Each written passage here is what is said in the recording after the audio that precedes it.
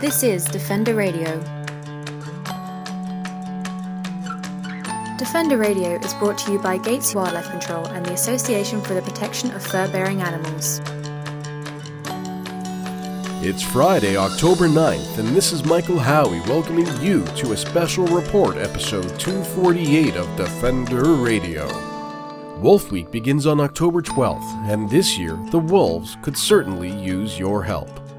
2 massive culling programs are underway in Western Canada. Horrific traps remain legal, and many people still have a culturally instilled fear of these keystone canids. But these beautiful, family-oriented creatures play an integral role in our ecosystems, and there is much we can do to help them. To help discuss some of the ways we can get involved, as well as tell us more about a series of events taking place in BC, Alberta, and Ontario during Wolf Week, we were joined by Sadie Parr of Wolf Awareness Incorporated. To start out, could you give the brief history of yourself and Wolf Awareness Incorporated, where the organization has come from, why it was created, and so on? Sure. Briefly, I guess, it started in 1987 by a man named Hank Halliday. He founded it, and he had been a teacher of 35 years and started going into schools with his dog and educating about wolves. And he found there was extreme fascination. People wanted to know more about these animals. So he started putting together educational programs, which have evolved. He's won awards for them now. But early in the process, Hank realized that if he was going to be educating about wolves, he wanted to have the most up-to-date, accurate information about them. So he began to become involved with the Algonquin Park research that John and Mary Theberge were doing. And him and his wife volunteered, I believe, for more than 10 years. Hank was actually the pilot for that. And Wolf Awareness played a large part with other organizations in helping to establish the buffer zones around Algonquin Provincial Park. So that was 39 townships that prevented the hunting or trapping of both wolves and coyotes.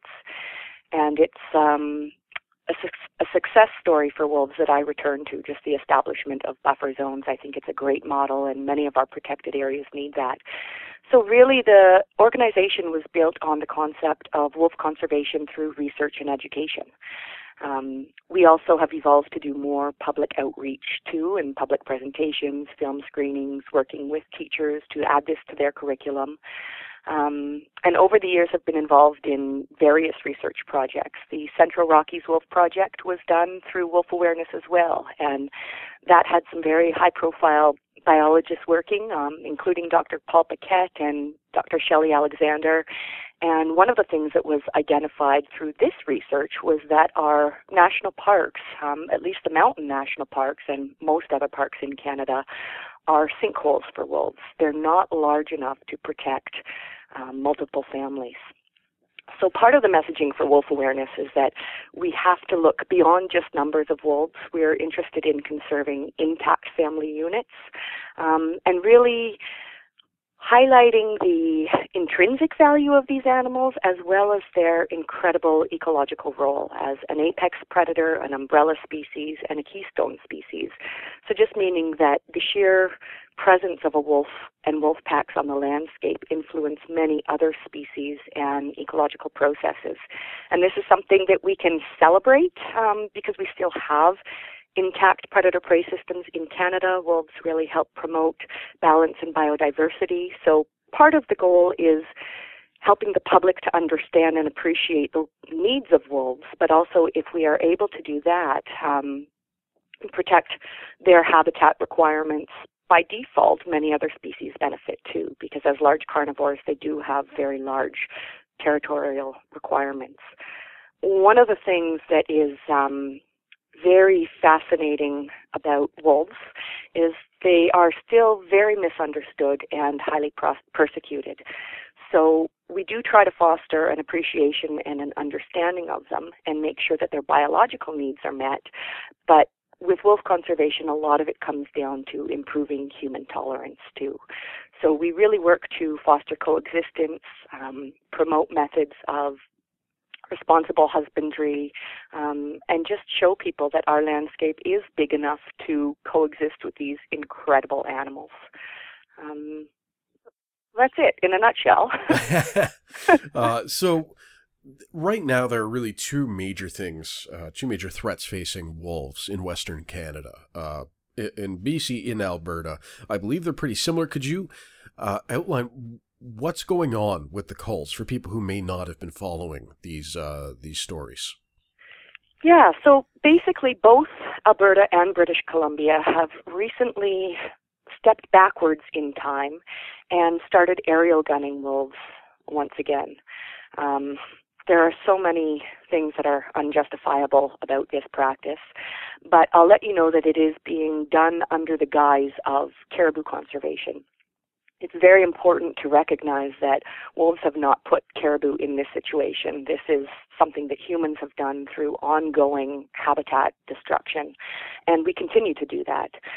This has been going on for decades, even though biologists have been recommending for a long time to leave more of the forest intact for caribou, which are sensitive even to just human disturbance and presence, right?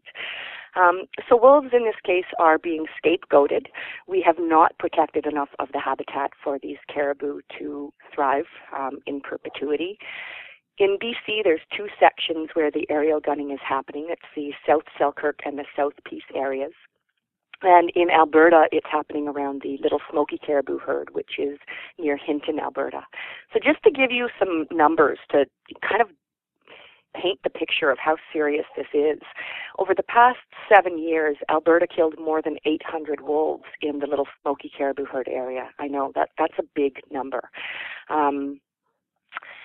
That is not only using aerial gunning. Alberta is very horrifying in that they also use poison on the landscape.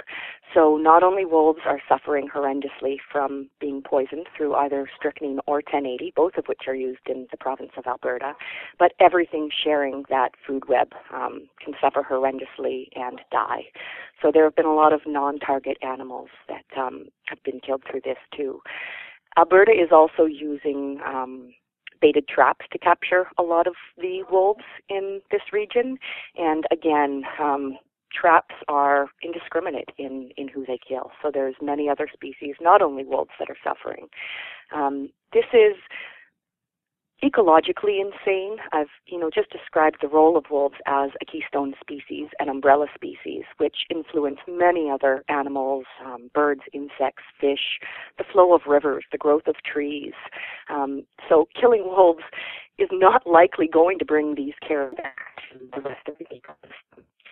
The science is flawed in both of these.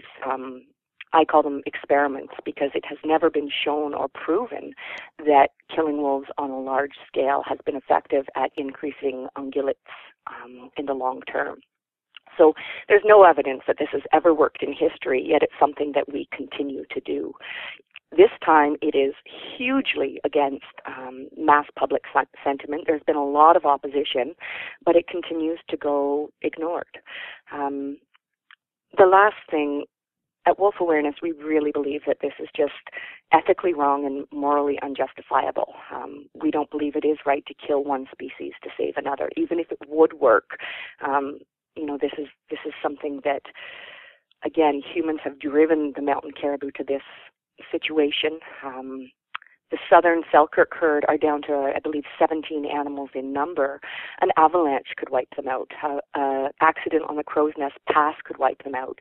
Yet our government is prepared to kill hundreds of wolves over the next 5 years minimum in order to help these 17 caribou. Well, these caribou are on what I consider an island of extinction. It's an isolated habitat patch. They're cut off from other areas, so there's no new genes coming in.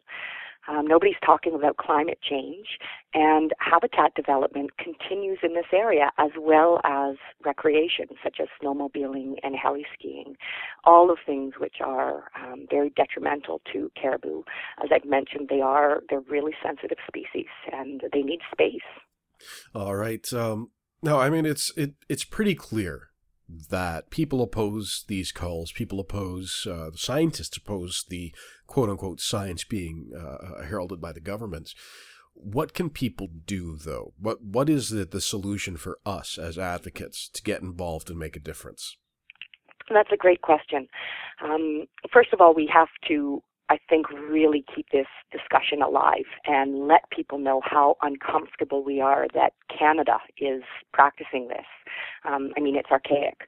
So talking to your peers and raising the profile on this issue, because it does keep getting, pushed under the rug. We hear about, for example, Cecil the lion, and the world was very upset about that. Well, we have Cecil the wolf in Canada that is being targeted like that every single day of the year. And again, most people don't recognize that that's happening. So increasing the awareness, talking to decision makers on every level. So visiting your own local MLA or whatever it is at your local level, having this dialogue with them, letting them know how important wolves are for the rest of the ecosystem. And also, I really think going back to the ethical argument, this is just plain wrong. Would anybody shoot their dog?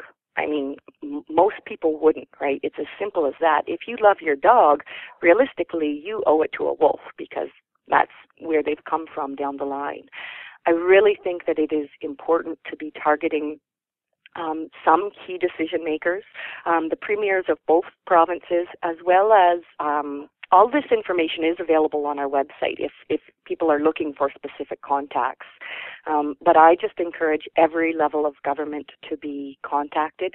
I'd like to see people bringing their dogs down to visit their local representative and, bring that message home that these are intelligent animals that are family-oriented. They form strong bonds, and we're killing them in ways that are not even acceptable under the animal welfare standards. And you're having a couple of events during Wolf Week to really help raise awareness. What are those going to be like? That's right. So we've got events in BC, Alberta, and Ontario, and they're all a little bit different. So in British Columbia, we have Gary Allen and Tundra, who is his ambassador wolf. He's doing presentations in Courtenay on October 13th, Victoria on October 15th. So this is a great way to come and actually see what these animals are all about. It's not a pet, it is an ambassador, and Tundra is used to being around people. It's taken a lot of work on Gary's behalf, but she really represents, the beauty and majesty of these animals. So he'll be talking about the issues that are threatening their conservation, as well as just celebrating the incredible role that wolves play in nature. In Alberta, we have events on the 16th and 17th of October, so that's a Friday and Saturday. The 16th is in Calgary. And at both of these events, we are going to be screening a documentary called Unnatural Enemies. And this is a recent release by Pyramid Productions that is really focusing on what's happening to wolves in Alberta. As I kind of alluded to before, it's probably the worst place in the country for a wolf to live. We've got bounties, we've got poison on the landscape, we've got aerial gunning, killing contests, and extremely lackadaisical hunting and trapping regulations. So letting Albertans know that this is happening in their area. Again, many people aren't aware of these things. So just trying to raise the profile about that. And we're also hosting some really amazing keynote speakers who have been involved with wolves. Shelley Alexander, I'd mentioned, she worked on the Central Rockies Wolf Project, and she will be speaking along with a PhD candidate, Victoria Lukasic, and Carolyn Campbell from the Alberta Wilderness Association is going to be speaking a little bit about bounties and how we can promote predator-friendly ranching and talking about that issue. In Edmonton on the 17th, we are hosting Kevin Van Tighem. So he's a naturalist and a fantastic author. He also used to be the superintendent of Banff National Park, so very familiar with the situation of wolves at the national level as well as provincial level. So like I said, there will be a celebration at these events for the amazing fact that Canada still has a landscape that is whole enough to grow a wolf, but we also will be highlighting the threats that they're facing, for their survival as well as just for quality of life. And in Ontario, we also have some events being lined up now at some universities where there will also be screenings of of unnatural enemies, and some discussion around that too. I don't know the details on that one yet. We're still working those out. And finally, I guess the last thing that we are helping to release in British Columbia, we're working with Todd Pollich of the Earth Foundation, and we are going to pitch a contest to all schools across British Columbia. Basically, they have to submit something to either Wolf Awareness or the Earth Foundation about what they'll do to help wolves and the planet, and then they have the opportunity of winning a amazing large outdoor mural by Todd Pollich, who does wildlife scenes in public places, and it creates a lot of excitement and positive energy around these things. So again, another fun opportunity there to just celebrate the fact that wolves are part of our natural legacy.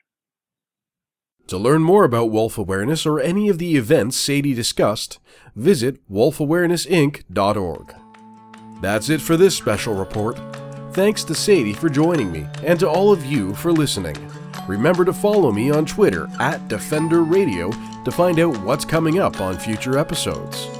Until next time, this is Michael Howie reminding you to stay informed and stay strong.